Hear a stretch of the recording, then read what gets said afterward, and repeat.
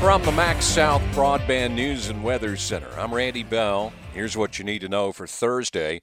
Since Labor Day, gas prices in Mississippi have been on a roller coaster, dropping an average of 3 cents and then climbing 4 cents.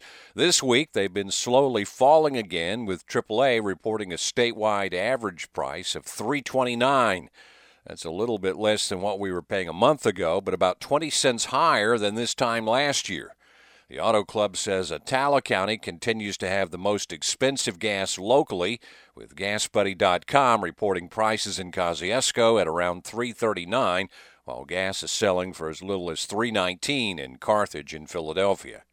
A big concert for a small town. The Mississippi Symphony Orchestra performs in Kosciusko tonight. We feel it's very, very important to expose as many people as we can to the joy of music and experiencing the music, live music, high-quality live music as a group. Jenny Mann is the orchestra's president and executive director. We're very pleased to be able to come to a small town like Kosciusko. The concert is being held at the Skipworth Performing Arts Center, and some local students will get a taste of the music, too. We have 2 groups going up earlier in the day, playing for some high school kids, and then in the evening we'll be performing a mixture of classical and popular favorites. Music on the program tonight ranges from John Philip Sousa to the Beatles. It's out with the old and in with the new in Neshoba County today. Actually off of the old and onto the new lanes of traffic on Highway 19 between Tucker and Philadelphia.